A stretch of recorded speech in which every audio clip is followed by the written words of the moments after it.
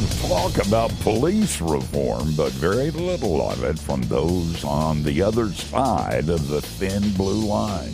Let's talk with Daniel Reinhardt on Steve Brown, etc. He's an old white guy, an author, broadcaster, and seminary professor who's sick of religion.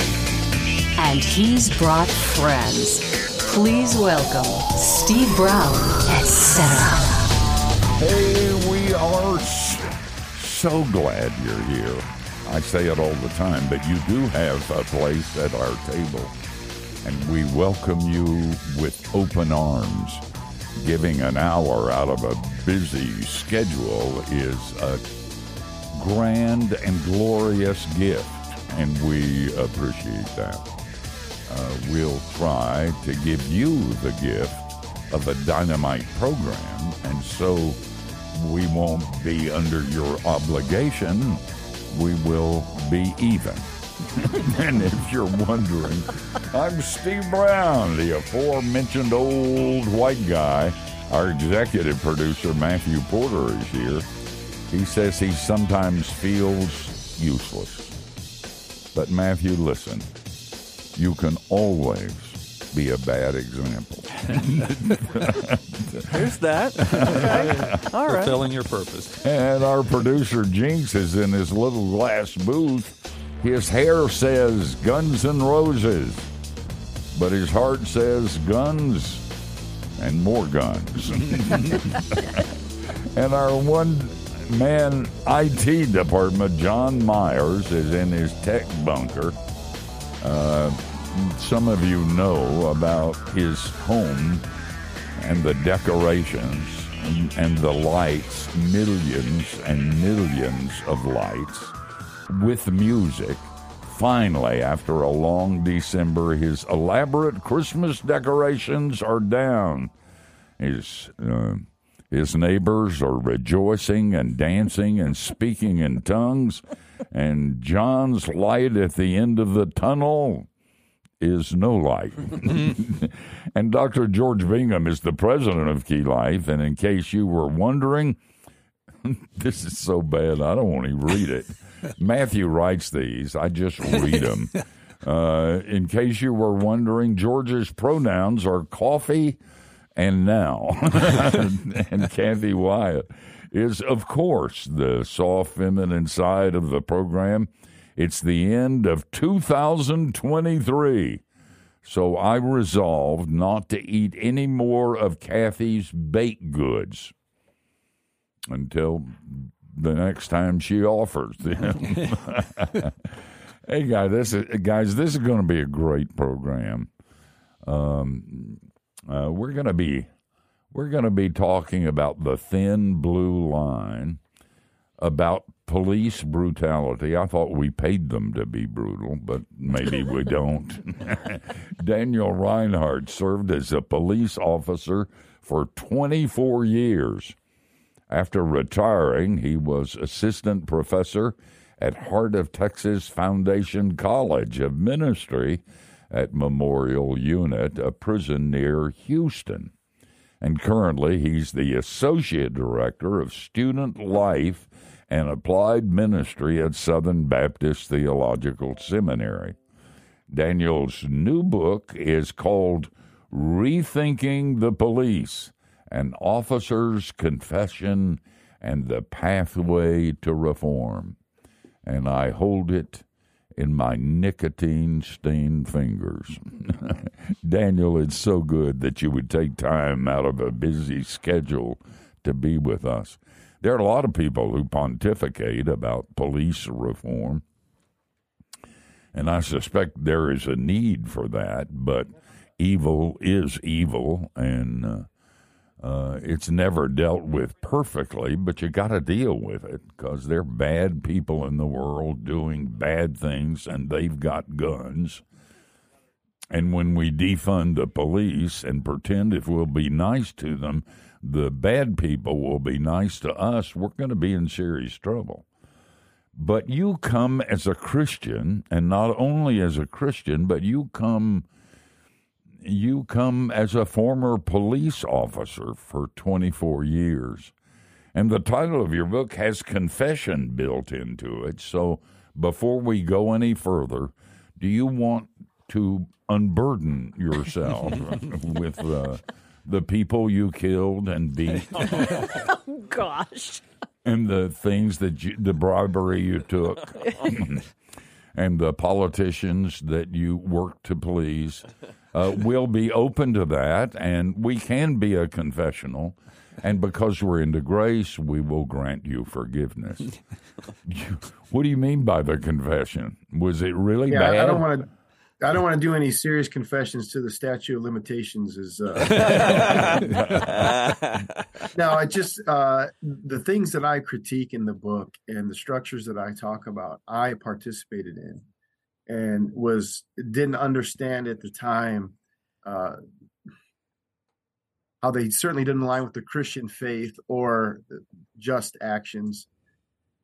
So I write the book with guilty hands as well. Yeah. And if you've been through the book, I'm not talking about individual officers doing the wrong thing. This is a book that critiques the system, and where people with good hearts and good intentions can end up, just like I was, being part of a system that's not resulting in what you want it to actually help people and keep peace in society.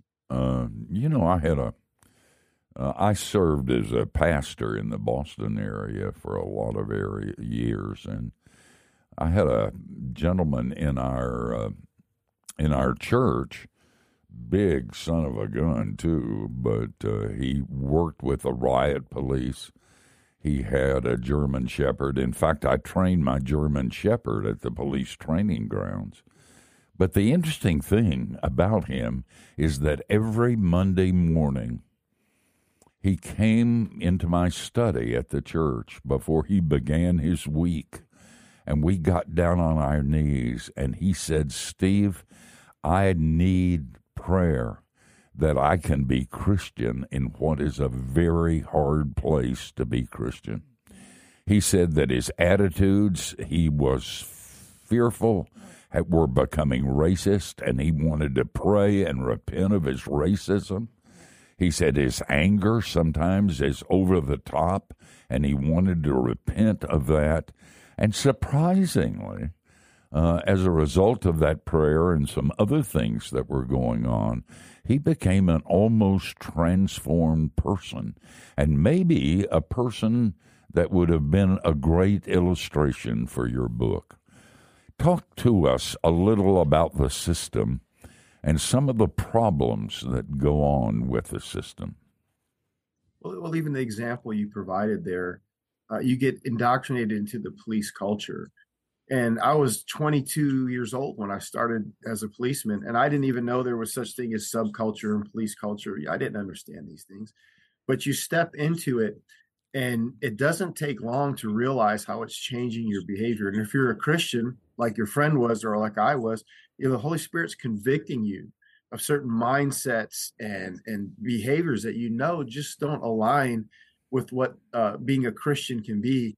Jokingly, but sadly, we would say the couple of Christians in our police department, there are only a few, we used to call our department the Christian killer, because we would interview these young guys who were Christians and came from various denominations and churches and were very faithful. And 5 years later, they weren't going to church. They hated the world. They hated everybody. They were completely transformed in the wrong direction. And now I know through my studies that it was the police culture and what they saw, and just the whole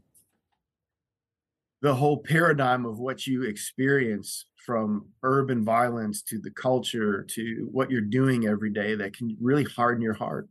Yeah, I can imagine. I know you've got some really profound suggestions in this book, and we're going to get into some of those. I'm kind of a cynical old preacher, and I'm not too hopeful about things changing in terms of human nature. I mean, we require a lot of our police. We require them to do things and to be and to serve and I was being facetious when I say I thought we paid them to be brutal, but there's some of that involved in it. And I'm not so sure that's fixable.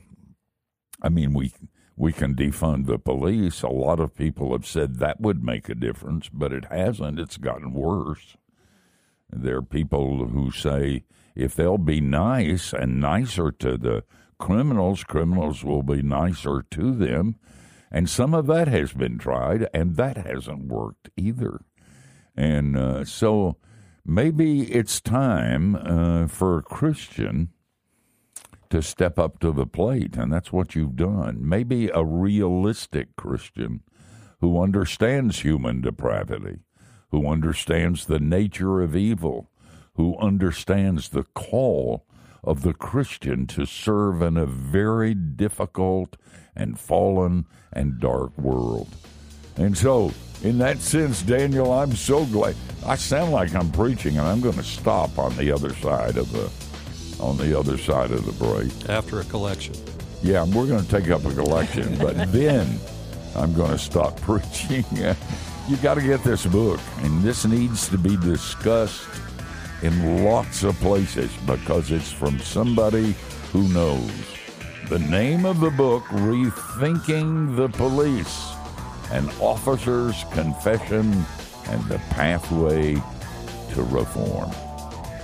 Hey guys, this, as I've told you often and you don't believe me, is very hard work. So we're going to have some cookies and milk and rest up, and we'll be back.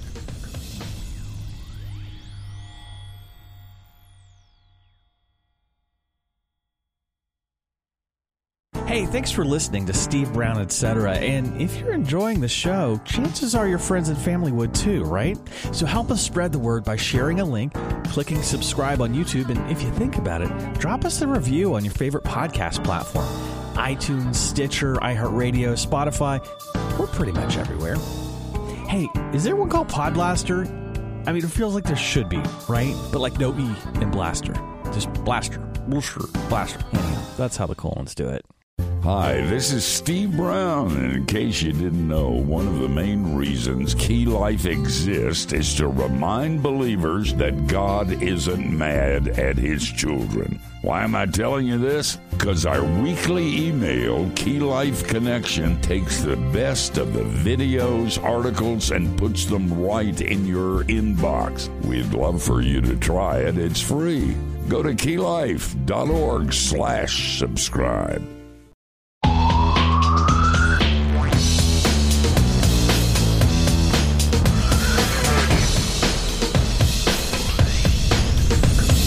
Hey, thanks for joining us.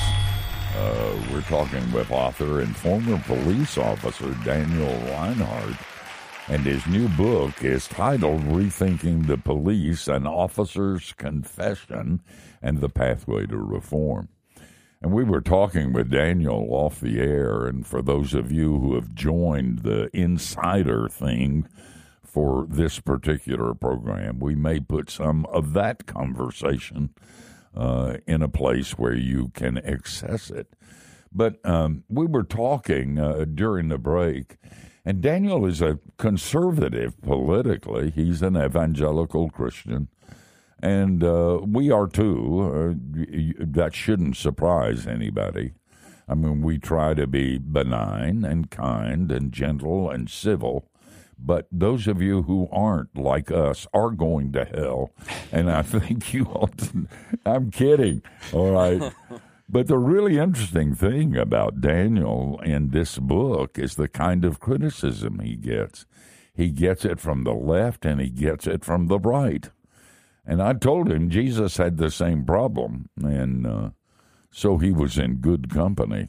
I don't know if it helped him much, but I think you ought to know that, Daniel.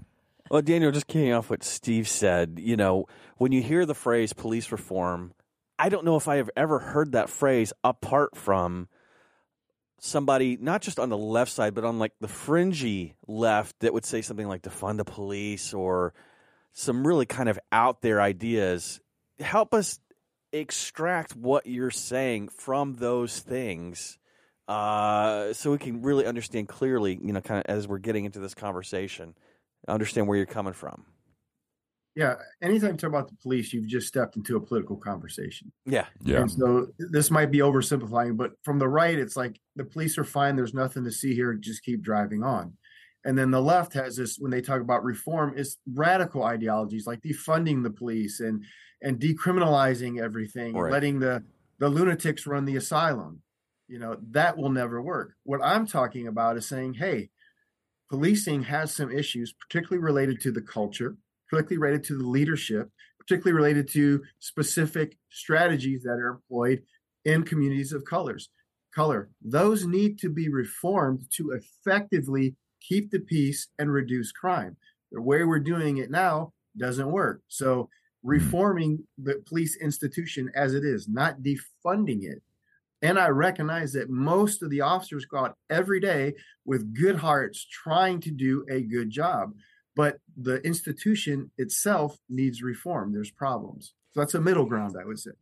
Now, I would love to get specific, when you talk about culture, and there's a great moment in A Few Good Men where, they're asking about policies and procedures and, if it's important, it's in this book. And then he asks them, well, when you get hungry, where does it say in the book to go to the mess hall? He's like, well, no, I just, when it's lunchtime, I follow the crowd. It's like, right. Just because something isn't codified does not mean it's not real and have an influence. So drill down into that. What does that mean when you say that some of the existing culture that's allowed to continue is unfair to like black communities? What are we talking about here as far as standard operating procedures?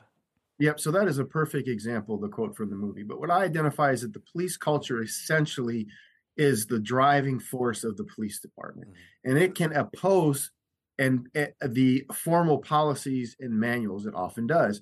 In the police culture, I identify three particular concerning aspects: the tendency towards social distance, the tendency to dehumanize populations. And we know as Christians, when those two things happen, social distance and dehumanization, abuse occurs. Yeah. In America, we've got a social distance between the fetus, we've dehumanized the fetus, and now we can exterminate the fetus at horrible numbers.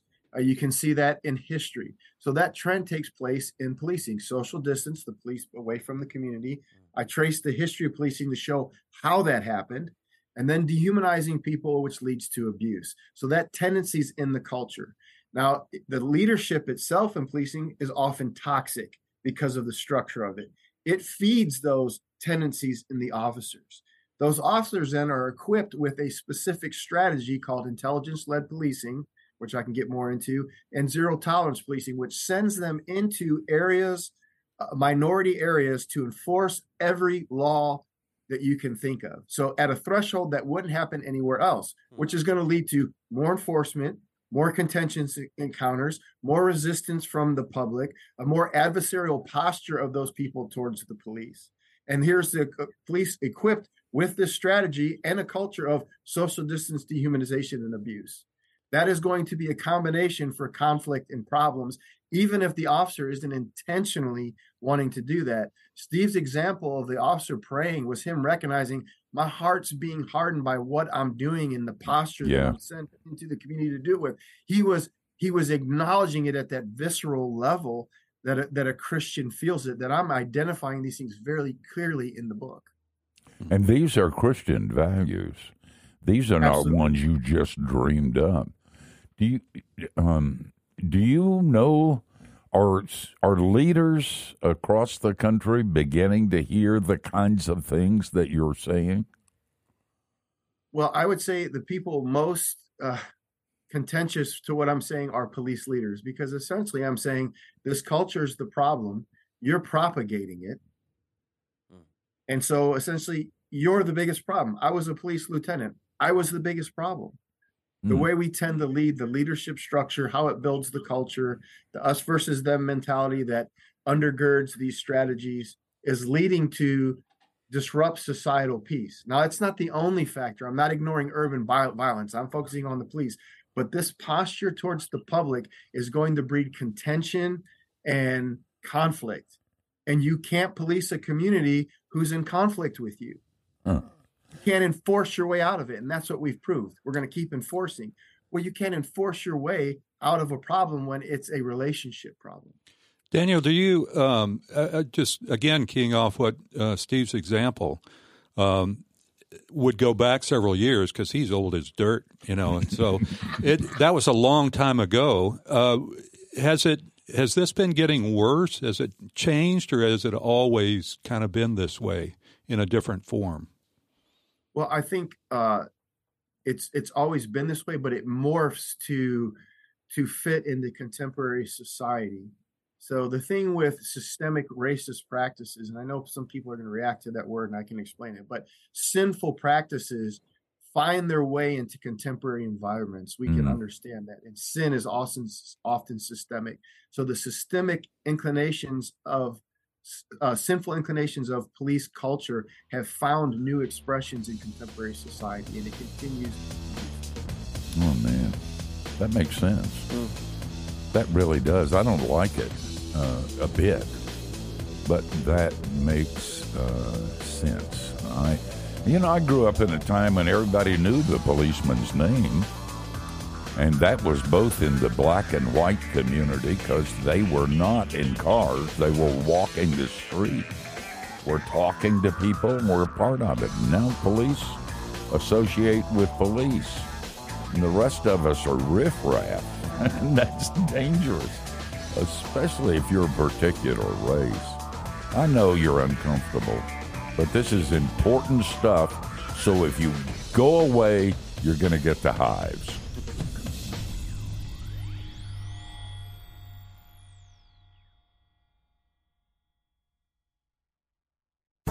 Hey, thanks for listening to Steve Brown, etc. And if you're enjoying the show, would you help us let others know about it? You can share a link, click subscribe on our YouTube channel, or drop us a review on your favorite podcast platform. Thanks much. Hi, this is Steve Brown, and I'm excited to tell you about a new offer from Key Life called Living with Steve. Let me tell you the way it works. I travel with you wherever you go. If you need an entertaining conversation or even a sermon, there I am. That's the good news. The bad news is that it cost $1 million. But wait, there's good news. You can get everything I've just described with the Key Life app. And for a limited time, it's not $1 million. It's free. Try it now at keylife.org/app.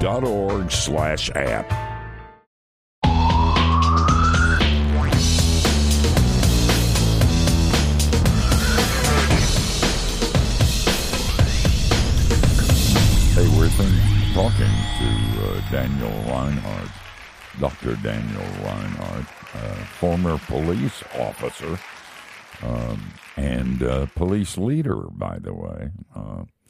His book is Rethinking the Police, an Officer's Confession and the Pathway to Reform. By the way, if you can keep up with Daniel on X, formerly called Twitter, at Dan Reinhardt 5.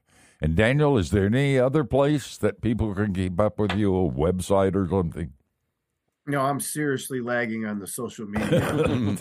Welcome to the club, man. I'm not going there.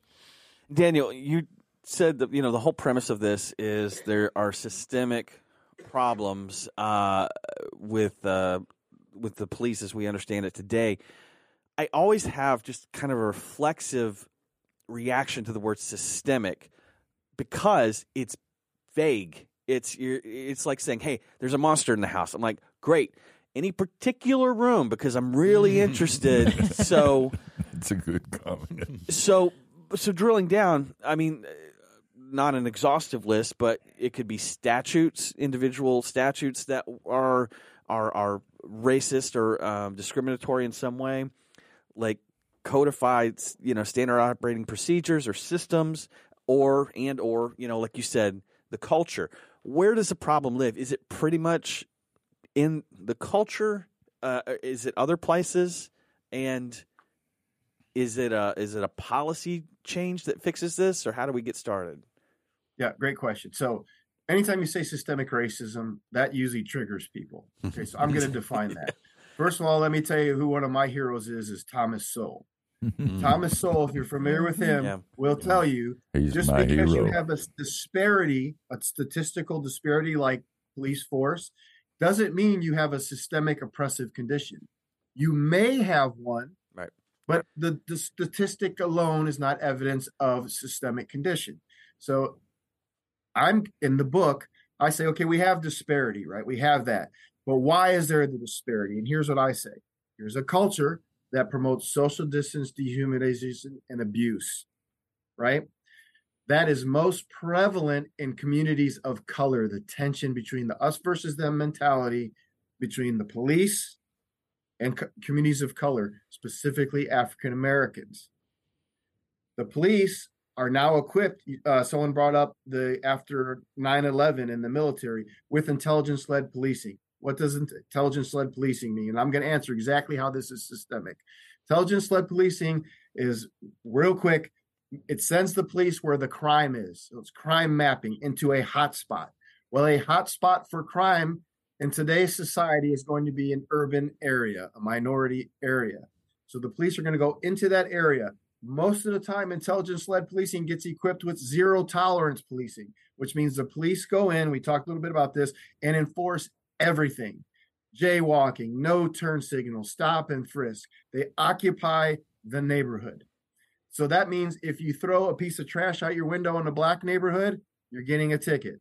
If you're standing out on the corner, you're getting frisked. If you don't use your turn signal, you're getting stopped. The vehicle's getting searched. That's what people will commonly refer to as DWB. Now, the police officer could have all the greatest intentions in the world. In fact, you can put a robot in the car. If you send them to the spot identified by intelligence-led policing with the methodology of zero tolerance, you're going to enforce the law in a way in Black communities that isn't enforced anywhere else. So into the system, this will happen. That's what I mean by systemic. Well, and that was sort of touted as when that, like the broken window policy, and seemed to be so successful in New York. Is there a difference there, or are there some positive aspects of that? Very similar, but for sake of time, let's think of successful. Successful because we've produced numbers. Look, we have all these arrests, we have all these drugs, we have all these guns, and we have all these angry people. Other people have brought up, what if we said we have because intelligence-led policing is saying how we're going to solve the big crimes, intelligence-led zero tolerance, we're going to solve the big crimes by enforcing the little stuff, which will deter the big stuff. Success, we have numbers on all the little stuff. That's what success was defined. Let's say we said there's a problem on college campuses, we have a date rape problem, and we have a drug problem. So let's flood this campuses of the United States with police officers, stop everyone for turn signals, stop and frisk, littering, and we're going to get all these drugs and all this stuff, and we'll have these stats, and we'll say success. Why wouldn't it be success then? Yet it's success when it happens in a community of color. Why? Interesting. People would go, there's a technical word for you, bananas. If you did that to their kid in college, and they go, oh, now he's got a possession of weed. He's lost his license because you wrote him 8 tickets in the last month for the most minor stuff. People would go crazy, and they would not tolerate it. Yet it's gone on in some form since the war on drugs and before, and today in communities of color, and everyone says success. Yeah. Well, that was, I don't know where this time is going. This is a great conversation. Daniel, you're a good man. You're a brave man. They're going to kill you. Oh, gosh. You've offended everybody. Man, you gotta have some people who are on your side. And so we've decided we'll be on your side. Well, we're packing, so it's not an empty promise. I just want you. Hey, y'all, this is the kind of book that needs to be discussed among Christians, because only believers and people of faith can understand what Daniel's saying. And we'll discuss it more later.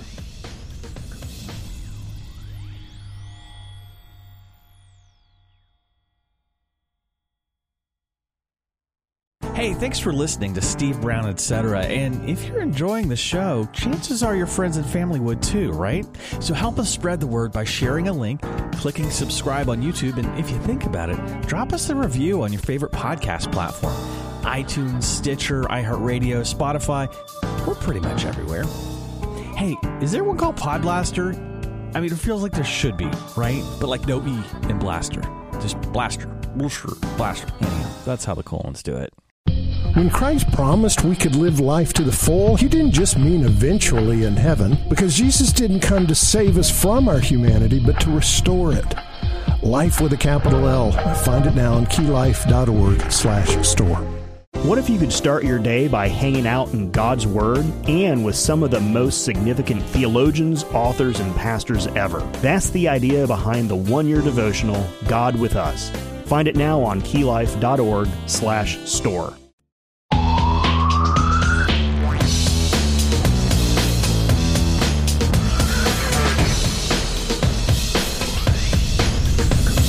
Hey, thanks for being with us.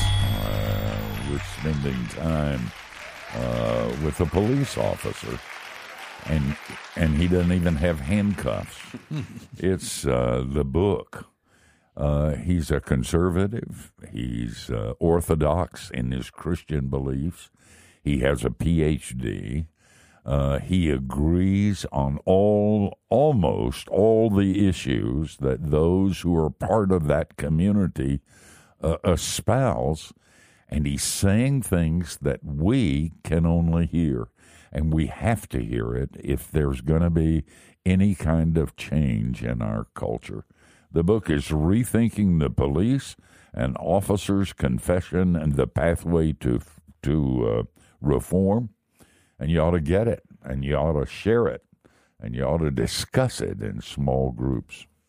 Daniel, I was when I was looking through the table of contents this morning, I saw chapter in section 2, part 2 rather, chapter 6, and I was reading specifically through that, creating a new vision for police leadership, and the subtitle on that, which of course you know, the servant-shepherd model. And as I was reading through that, I thought, I mean, that's just Jesus. Jesus was the great shepherd, and who was more of a servant than he was. And as we get into this chapter, you talk about the characteristics of a servant leader. And I wonder if you would kind of expand on that a little bit and tell us some of those things specifically, because when you talk about that and you think about police and the position that they're in and what they're called to do on an almost daily basis, it's kind of hard to put those two things together. Yeah. So before I get right into the leadership model, there's something I want to say so that people understand, because I was very critical of the enforcement tactics today being used. So someone might say, well, what are the police supposed to do? Lay down? Absolutely not. We need to be very aggressive in bringing peace and dealing with crime. But what I mean by aggressive, in partnership with the community.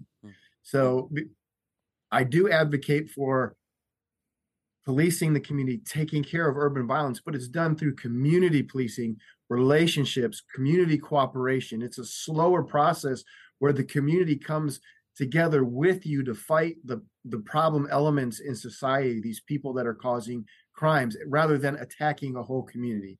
So I just want the listeners to realize I am for the police being very active in the community, but at problem solving in community with the community, together identifying the people and folks that are causing these problems and getting them out of society, not just attacking neighborhoods. That's doable. In every study that they've done in urban communities of color, there is a request not for less police, but for more police.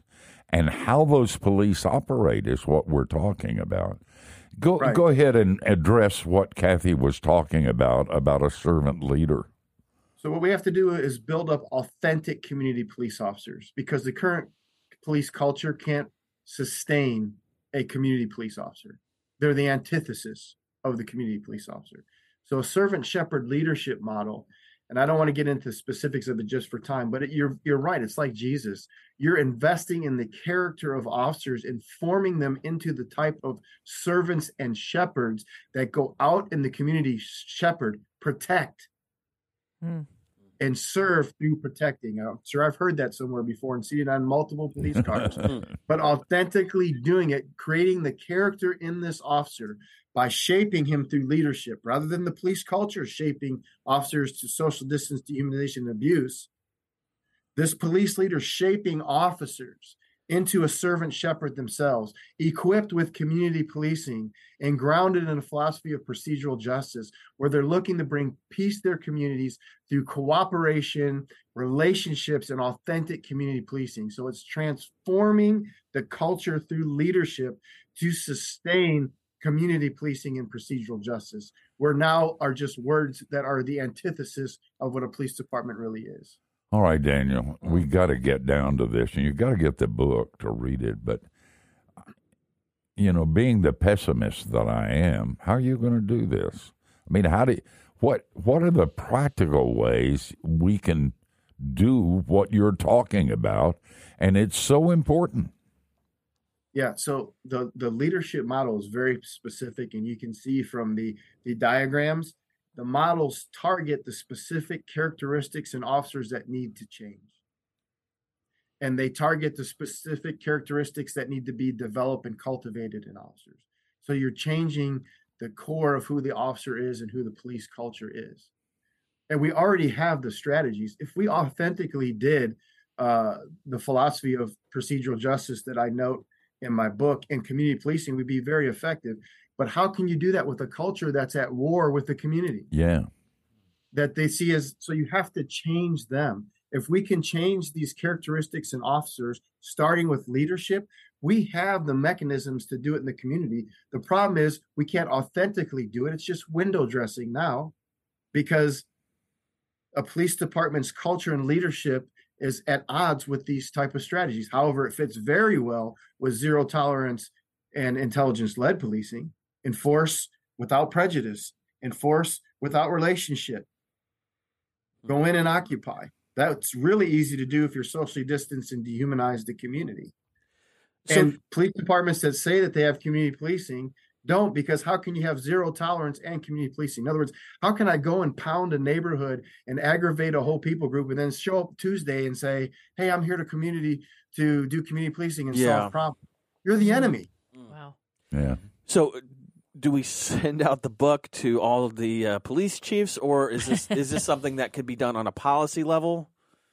No, what this book is written, and I want thoughtful Christians, I want to expose to the public what the real internal problem is, so that we can begin external pressure that targets the internal problem. And a lot of that is through training, dollars for community policing, pushing away from intelligence-led policing. So external change that pressures to make the right internal changes. Yeah.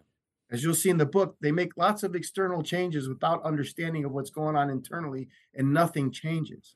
So it's strategic pressure from the outside to make policing change from within. Are some people within the police community listening to what you're saying?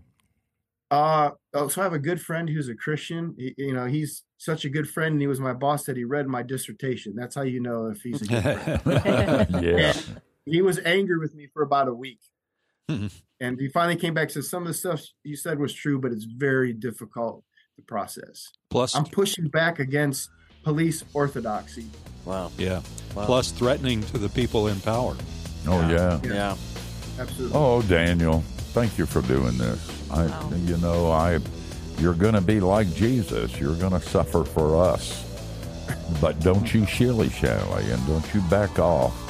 And we'll do what we can on this end. I'm going to talk to some police that I know and give them this book. Tell them I'm praying for them. And I expect change. And they're going to laugh.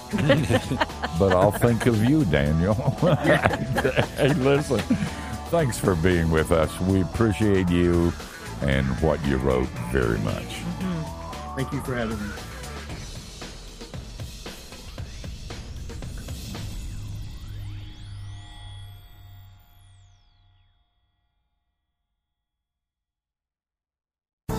Hey, thanks for listening to Steve Brown, etc. And if you're enjoying the show, would you help us let others know about it? You can share a link, click subscribe on our YouTube channel, or drop us a review on your favorite podcast platform. Thanks much.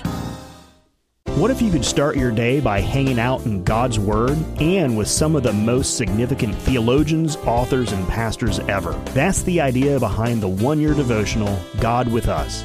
Find it now on keylife.org/store. This is Pete Alwinson, and if you're a guy, I want to show you how to recover and reclaim an intimate, growing relationship with your Heavenly Father. Check out Like Father, Like Son, How Knowing God as Father Changes Men. Available now at keylife.org/store.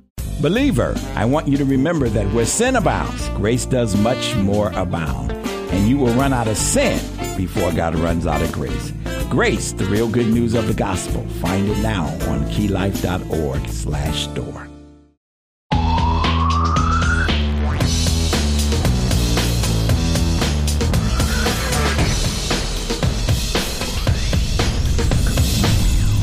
Man, you know, it's rare for an old guy like me to think new thoughts. I mean, I've been doing this for so long. I don't believe you can bring up anything theologically or biblically or sin-wise that I haven't heard 1,000 times. But this program was different, and it has the ring of truth to it. And what I said to Daniel about him being a brave man, he is going to be hit so hard by the right and the left that it's, man, I feel sorry for him. But I think he may be anointed to say these things. Now, if you're not a person of faith, you can't hear him at all. Whether you're conservative or liberal, forget about this book. But if you're a Christian, with all of the things that have been taught us so clearly from Jesus about washing people's feet, about I didn't come to be served, but to serve. He emptied himself and became a servant. Those kinds of things, there's no wiggle room. And that also applies to culture, and it applies to police officers, and it applies to insurance salesmen, and it applies to everybody who is a believer. But we just, because we're scared, we don't apply that within the context of the urban culture of crime. The left has made a horrible mistake in assuming there is no crime and there is no punishment. And so we have DAs that are actually letting people go that ought to be in jail. And as a result, the crime rate is going up. So from the left, they're not going to hear this. They're too busy doing stupid things. And listen, can we talk? On the right, we're doing stupid things too. And because Jesus is at the center of how we define ourselves, we've got to speak truth. We've got to understand it, and we've got to talk to those who are our friends about something's got to change. And if it doesn't, we're in trouble. Thus endeth the sermon. I'm sorry. Kathy, who's going to be on next week? Next week, we're on vacation. So, good. So it won't be controversial. No. Matthew, we are going to do a re-air, right? Yes. One of our favorites. Yes, Mr. Dr. Reverend whatever, Max Lucado. Just couldn't get enough. We talked to him several months ago, and people are loving that episode, so let's do it again. Yep. He's the real deal, and that'll be a great program. And we'll be resting on the beach, sunning ourselves, playing golf, or whatever. We got to go. But we will be here digitally next week. Same time, same place. We hope you'll join us. And between now and then, don't do anything we wouldn't. That gives you a wide, wide berth.